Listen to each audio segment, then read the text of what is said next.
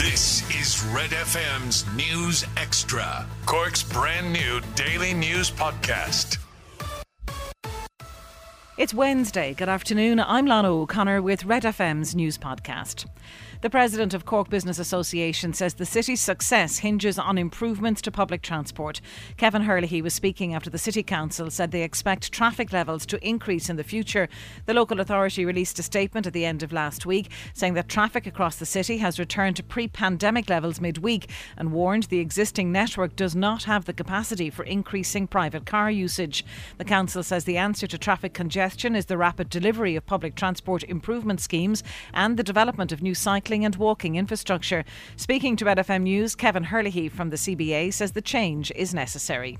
The council's vision is to try and get more and more people onto buses, onto their bicycles, etc., and out of their private cars. Long-term wise, we're going to have to do it whether we like it or not. You know, petrol and diesel are coming to an end. Public transport network, if they can get it right, it would be an absolutely fantastic winner for the city. And I suppose in the CBA we're advocating that. Now, we would like to happen a lot quicker than it is happening, but I suppose, you know, Rome wasn't built in a day. We've just got to bide our time and hope for that it'll come through sooner rather than later.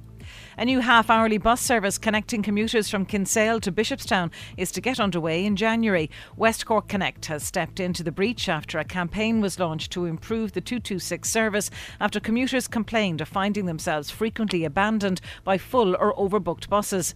In the last week, Bus Éireann ran a double-decker on the 226 route, addressing some of the capacity issues, but still leaving some stranded at bus stops, particularly at peak times. West Cork Connect has now announced that from January, the 228 service will run on the half hour in the mornings and evenings to take pressure off the 226 route. Damien Long from West Cork Connect told Red FM News that he believes the service will be a game changer for commuters. We have people in an office monitoring numbers, so, you know, if we have 50 seats sold in time, we just put on a second bus and a third bus and a fourth bus, whatever it takes on the day to take the people in. We don't leave people behind the bus stops. Our job is to transport people, and that's what we do. And as I say, we have the systems in place, and when people book online, we know when it's going to be busy. Cork Chamber says more government funding is needed to avoid further rises in commercial rates in the city. The comments come after the 2023 budget was passed by city councillors, which will see a 3.8% rise in commercial rates for next year. There'll be no increase in parking charges. Reacting to the news, Cork Chamber says businesses are picking up the tab for underfunding by central government and has raised their concerns about the effect the rate rise will have on businesses' viability in the middle of an energy and inflation crisis.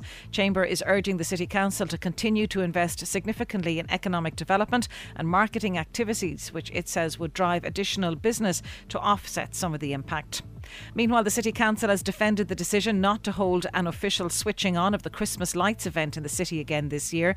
Council Chief Executive Anne Doherty has defended the decision, saying that it was taken due to overcrowding concerns. The event was last held in 2019 with tens of thousands of people in attendance at the ceremony on Patrick Street, leading to concerns about crowd management. Anne Doherty said the event had become very dangerous because a large number of people were being funnelled into a very small space. She added that planning events such as these take many months and involve other agencies such as the HSE and the fire service. She said the Christmas light switch on did not proceed to planning this year because of concerns over health and safety and the unknown quantity of it. The 5 biggest stories in Cork today. This is Red FM's News Extra. Starting with football in Ireland and the UK have formally submitted a preliminary bid dossier to host Euro 2028. Under the proposals, Croke Park and the Aviva Stadium have been put forward to host tournament matches. Casement Park in Belfast, which will hold just over 31,000 people, has also been included in the plans. 14 stadia in total form part of the preliminary bid, which states Ireland and the UK have the expertise and experience to be successful. It's also believed getting the hosting rights will be a catalyst for grassroots football development. The FAI has confirmed that Kerry FC will play in the League of Ireland for the first time. Kerry have been awarded a licence for the First Division next season. The club will play at Mount Hawk Park in Tralee, with the ground undergoing renovations to bring it up to First Division standard. Former Chelsea and England defender Gary Cahill has announced his retirement from football at the age of 36. The defender won 8 major trophies during his time at Stamford Bridge, including 2 Premier League titles and the 2012 Champions League.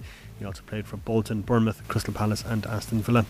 And the Ireland women's cricket team have made history by winning their first series overseas. Ireland beat Pakistan by 34 runs in their T20 decider in Lahore to secure a 2-1 series win. Gabby Lewis top scoring with 71 runs for Ireland, who set Pakistan a target of 168. The hosts are bowled out for 133. Catch up on Cork with our new daily news podcast, Red FM News Extra.